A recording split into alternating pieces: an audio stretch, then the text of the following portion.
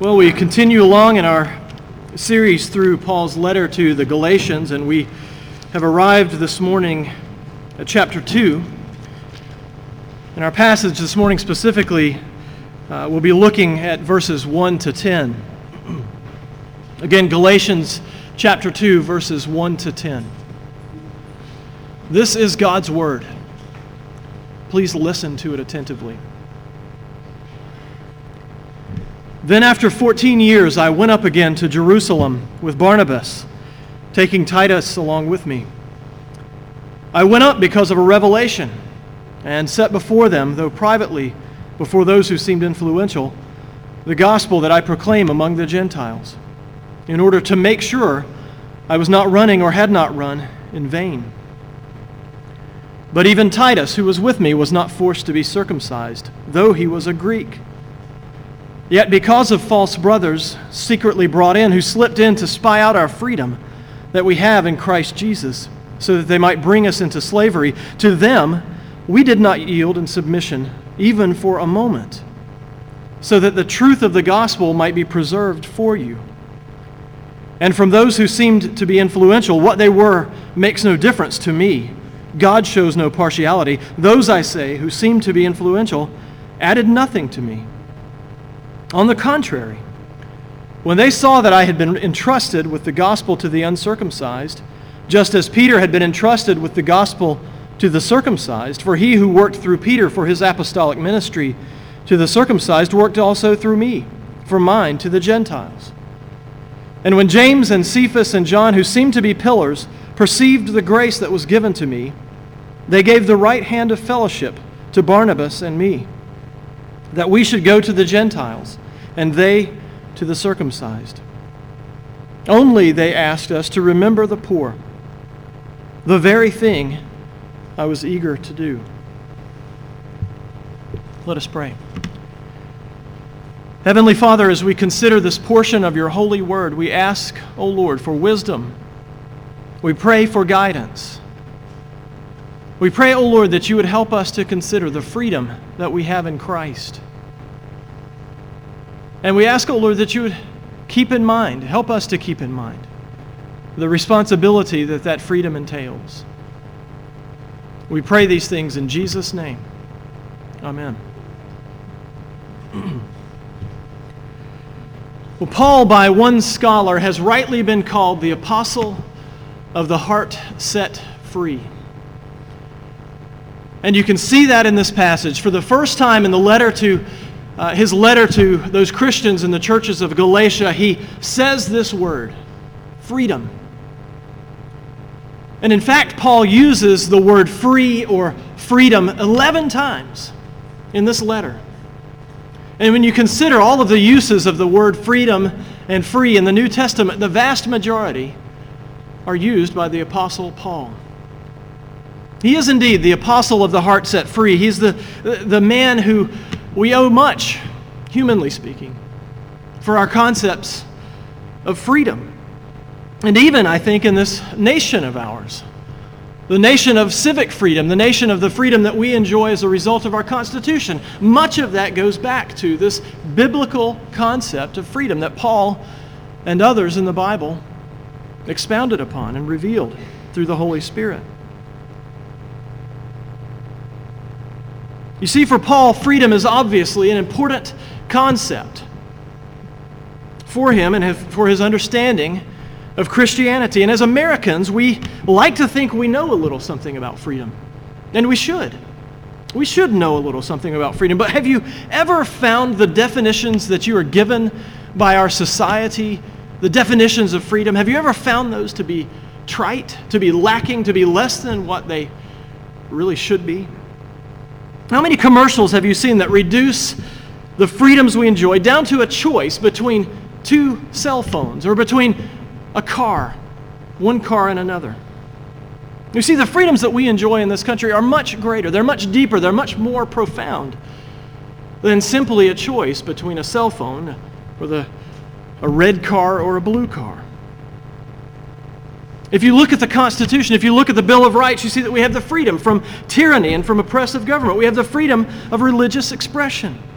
We have the freedom of speech. The Constitution is full of freedoms that we enjoy as American citizens. Well, if we have dismay at this lack of understanding of civic freedom, how much greater should our dismay be when we look at ourselves as Christians and we begin to realize that our concept as Christians and the freedom that we enjoy as believers in Christ, that understanding is so limited. How great should our dismay be? Most of the time, we as Christians hold to this freedom in Christ as being simply a matter of doing whatever you want without constraint. And so much, it seems, in our society today, that's the case. Now that you're saved, you're free to do what you want. No rules, no regulations, whatever. Have fun, go enjoy. Well, the fact is, if most Americans are poor citizens of this country because they fail properly to grasp their freedoms, then most Christians are even poorer citizens of your heavenly country, because you fail to grasp your true freedom in Christ. And that's what we're going to look at this morning. And so I believe as you look at this passage, you can see the point, the thrust of Paul's message is this, that the truth of the gospel is that Jesus Christ has set you free. The point of the gospel, the truth of the gospel, is that Jesus Christ has set you free, and you are free indeed. Well, let's look at this. I've divided this passage into three sections. The first is the first few verses up to Jerusalem. Up to Jerusalem. Paul goes back to Jerusalem. And then I want to look at this concept of freedom a bit. And I'll look at that in two parts. We'll look at it as freedom from, and then in the third point, we'll look at freedom to. And you'll understand that a bit more, I think, as we get into the passage. But let's first look at this first section, up to Jerusalem. Well, as you can see from the very beginning of this letter, we looked at this at the beginning of March, and you see that Paul has launched into a defense of his apostolic ministry. He has launched into a defense of the gospel that he proclaims. He spent the entire first chapter defending his ministry and his apostolic authority. Well, in chapter 2, he takes a slightly different tack. The verses we consider today, Paul changes his focus to a different issue. It seems that he has been accused of a number of things. And in the passage today, it seems that he's being accused of deviating from that message that he is said to have received from the apostles in Jerusalem. And we dealt with that a few weeks ago. Was the message from Jerusalem, was it from men, or was it from the Lord Jesus Christ? And we discovered and determined that based on what Paul has said, it was a message that was revealed to Paul by Jesus himself on the road to Damascus. The gospel that Paul proclaims, the gospel that he delivers to the Gentiles, is a message he received directly from the risen Lord. They've been saying lots of things about him. And now they're saying, well, he's deviated. He went to Jerusalem and they told him he needed to circumcise Gentiles, but he's deviated from that. So don't you see, you Galatian churches, you Christians in Galatia, you Gentiles, you first got to become a Jew before you can become a Christian. And so they were seeking to force these Gentile Christians to be circumcised, to adhere to the ceremonial law, to adhere to food laws, those kosher laws. Well, in verse 1 of our passage, Paul says he went up again to Jerusalem after 14 years. And he is likely referring to 14 years after his conversion, just as in the passage before he referred to going up 3 years after his conversion. Now he's speaking 14 years. So we're looking at a time frame of around AD 46 to 48, somewhere in there. After 14 years of missionary work, after 14 years of being on the road, of proclaiming the gospel that was given to him, Paul returned to Jerusalem with Barnabas and with Titus. In verse 2, he says that he went up to Jerusalem. Why? Why? Because of a revelation. It's as if he's answering this accusation that he was summoned to Jerusalem by the leaders there. That he's saying, no, it was a revelation that drew me to Jerusalem. And he says that he went there to lay out, the purpose was to lay out his gospel. He says in verse 2, I wanted to present this to those in Jerusalem to see if I'd been running this race in vain. He was not ordered to come to Jerusalem by the pillars. He uses that word later on. By the pillars, those whom his accusers regarded as being on a higher spiritual plane. He came because the Lord commanded him to go. Paul uses an interesting phrase in verse 2, and he repeats it later. He says, to those who seemed influential, he gave his gospel. He gave an account of what he'd been saying. And he uses this phrase again in verse 6, and in what appears to be a harsher tone. Those who seem to be influential, what they were makes no difference to me. God shows no partiality. What's going on here? Is Paul coming down? Is he being sarcastic toward those? We find out later that it's James and Peter and John. Is he being sarcastic? Is he using this phrase in a sarcastic tone? He uses a similar phrase in verse 9. He says, James, Cephas, and John, who seem to be pillars. Well, it is possible, and it's even likely, that Paul is reminding the Galatians of the Judaizers' own words. And he's using their words against them. It is doubtful that Peter, James, and John were encouraging this, but it appears that a special prestige, a special position had been placed upon these men by the church.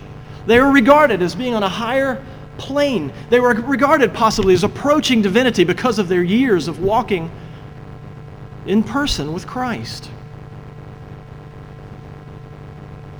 And Paul seems to be throwing that back. And what does he say? He says they added nothing to his ministry. They added nothing to his message. He says, in fact, that they extended the right hand of fellowship to Paul and to Barnabas. They treated Paul as an equal. He's answering this accusation that Paul has deviated away from the message that the pillars of the church had given him.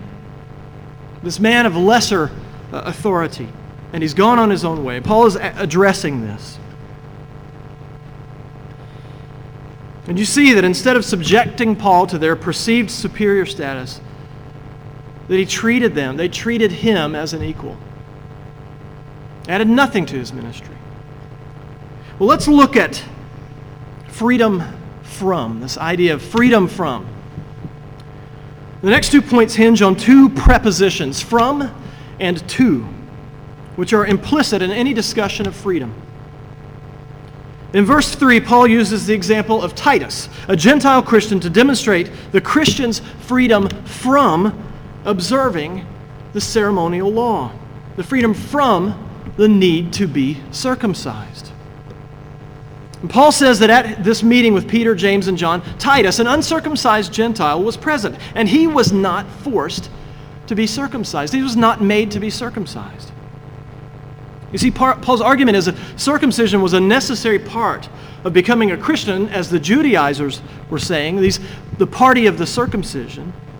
Then the so-called pillars of the church missed their perfect opportunity. They missed their chance to have Titus circumcised, and so demonstrated to the Gentile church that this was the norm, this was the way it was supposed to be. Paul says in verses 4 and 5, yet because of false brothers secretly brought in, who slipped in to spy out our freedom that we have in Christ Jesus, so that they might bring us into slavery, to them we did not yield submission even for a moment, so that the truth of the gospel might be preserved for you. You see, these false brothers had at some point sneaked in to witness the freedoms that the Gentile Christians were enjoying. And they did not like what they saw. They saw that in these churches, these Gentile churches, there were Jews there and there were Gentiles who were not circumcised. They witnessed that they were not observing these kosher food laws. They were rubbing elbows with those of the circumcised, of the Jews. And instead of rejoicing in their freedom, Paul says the Judaizers wanted to put them right back into slavery. They wanted to throw the yoke of slavery right upon their necks.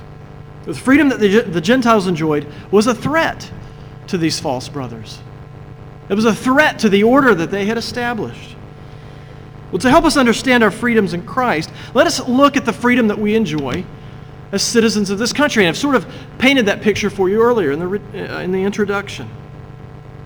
So often in Americans' limited understanding of democratic freedom, we simply think of it as being free to do something, right? Isn't that what we believe? You are constantly told that you are free to choose. You are free to follow your heart's desires. And quite honestly, you are mostly told these things by marketers who want you to follow your own selfish desires, to buy their product. And it's a desire that they have created in your own heart. They create a desire, they create a perceived need, and then they say you're free to follow it. But you see, in discourses about freedom in this country, we rarely hear about what we are free from. What are you free from in this country? As citizens, what are you free from? Read the Constitution. Read the Bill of Rights. You are free from the tyranny of a dictator, of a repressive monarch. You are free from being taxed without being represented in your government. You are free from having to worship in a state-controlled church. You are free from illegal search and seizure. You are free from being forced to give members of the military a room in your house, from being forced to feed them at your own expense. You are free from these and many other unjust actions on the part of your government. And there are many people throughout the world who do not enjoy these freedoms. And so we should not take them for granted. It must be said that the freedoms given to us in this country are truly great freedoms. But it must also be said that you can live in perfect accordance with the freedoms that our Constitution allows you. You can walk in perfect freedom as far as our government is concerned and still be in total bondage. How is that? Well, if you don't know the Lord Jesus Christ as your Savior, you don't know what it means to be free. If you don't know the Lord Jesus Christ, the democratic freedoms you enjoy in this country can themselves become a snare to you. And they have to millions and millions of people. Your freedom will only amount to living out your selfish desires, which will ultimately result in your destruction. But look at what you are free from if you know and trust and believe in the Lord Jesus Christ. Look at it. Paul says in Romans 6:22 that you have been set free from sin. You have been set free from sin. It no longer has power over you. It no longer oppresses you like a tyrant. How often, when you reflect upon and confess your sins, do you consider how you have been set free from your bondage to sin? You no longer are compelled to sin by your sinful nature. You are free not to sin. Can you believe that? Did you ever think a day was imaginable? You are free not to sin. Now, that does not mean that you won't sin, but it means that you can choose not to sin. You have also been set free from the guilt of sin. Paul says in 1 Corinthians 1 verse 8 that in the day of the Lord Jesus Christ, you will be guiltless. You stand before your holy judge, and instead of declaring you to be guilty, he has declared you in Christ Jesus to be righteous. Only for the righteousness of Christ imputed to you and received by faith alone, as our shorter catechism puts it. What's more, you are free from the condemning wrath of God. Paul says in 1 Thessalonians 1:10 that you are to wait for his Son from heaven, whom he raised from the dead, Jesus, who delivers us from the wrath to come. You are free from God's wrath. You no longer have to fear God's anger toward you for your sin. In addition, you are free from the curse of the moral law. Paul says in Galatians 3:13 that Christ redeemed us from the curse of the law by becoming a curse for us. All of those curses that you read about in Exodus and in Leviticus and in Deuteronomy have been lifted for you if you are in Christ Jesus. You no longer have to fear them. They are no longer a curse to you. But what else can we say? We can go further. You have been freed from bondage to Satan. Jesus describes those who are not his people as having Satan as their father. You are no longer Satan's slave. You don't belong to him anymore. Colossians 1:13 says that the Father has delivered us from the domain of darkness and transferred us to the kingdom of his beloved Son. You have been freed from the evil of afflictions, the sting of death, the victory of the grave, and everlasting damnation. We can cry out with Paul, "O death, where is your sting? Where is your victory?" And if all these freedoms weren't enough, Jesus has freed you from being controlled by the opinion of others. Paul asks in 1 Corinthians 10, verse 29, "For why should my liberty be determined by someone else's conscience? The Lord has written the law on your own hearts." If the Bible doesn't expressly prohibit it and the law of the land doesn't prohibit it, then your conscience cannot be bound by another person. Now, that does not mean that you can run willy-nilly down the streets. As we'll see later, we'll look at this. It doesn't mean that you can do whatever you want. But it also doesn't mean that someone has the right to constrain your conscience if the Bible is silent on it and if the law of the land doesn't prohibit it. You have freedoms. By having faith in Christ, you have been set free from your enslavement to all of these things. It is a freedom that you enjoy. Well, let's look now at freedom 2. Freedom 2. Paul says in verse 6 that the three pillars, Peter, James, and John, added nothing to me. The gospel he had preached for 14 years without consultation was the same as theirs. And this was proof that Paul's message was of divine origin. It was exactly the same as the message of those who had been called to preach to the Jews, those who had walked with Jesus. And he goes on to say in verses 7 through 9 that when they saw that he had been entrusted with the gospel to the Gentiles, just as Peter had been entrusted with the gospel to the Jews, and when they perceived the grace given to him, they gave the right hand of fellowship to Paul and Barnabas. Rather than feeling some sort of competition with Paul, Peter and James and John welcomed him as a brother.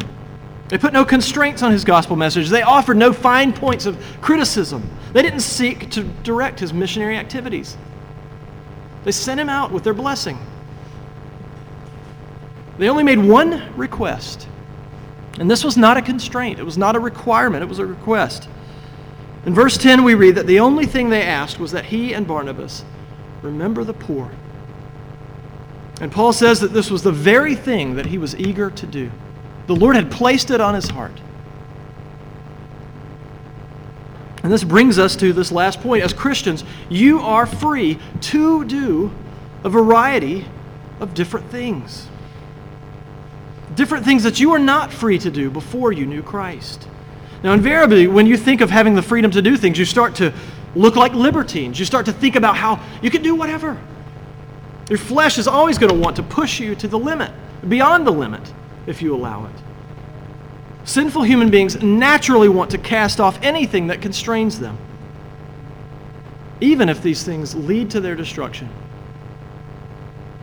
But Paul is not talking about that kind of freedom. He's talking about the freedom that you have as believers to want to do good. You want to do what's right. And you've never truly wanted to do this before you were a Christian. The Westminster Confession of Faith puts it well. You are free to yield obedience unto God, not out of slavish fear, but out of a childlike love and a willing mind. You see, you have been adopted as God's sons and daughters. And as His children, you seek to be obedient children. You want to please your Heavenly Father. You want to please your Father because you love Him. But before you were a Christian, you never had this freedom. You never had the freedom to love God. Sinful human beings do not naturally want to love God with all your heart and soul and strength and mind. You do not by nature want to love your neighbor as yourself. But you have been given a new nature in Christ. The Holy Spirit has given you new desires. You have been adopted, as we said. Because of this adoption, because the Holy Spirit lives in you, the law of God has been written on your hearts. And so you are free to obey it willingly and lovingly. Your desire will be to keep God's law, His moral law, the Ten Commandments. This is His revealed will for you. You'll have a desire to do this. You want to be pleasing to Him. And you do this not because it will earn your salvation, not because it adds to your righteousness, simply because it is the response of a loving heart that has been set free. You seek to be an obedient child of your Heavenly Father. You have been granted the freedom to obey. Also, you've been granted the freedom to come to the throne of the Almighty God. Can you imagine this? You who did not have access to the throne, you did not have access to the Holy Lord. You've been given this freedom. Romans 5 verse 2 says that through Christ we have also obtained access by faith into His grace in which we stand. And we rejoice in the hope of the glory of God. You do not need me. You do not need a priest. You do not need the blood of bulls and of calves to come before the Lord. You can come to Him on your own through the power of the Holy Spirit who lives in you. Your only priest is the Lord Jesus Christ Himself.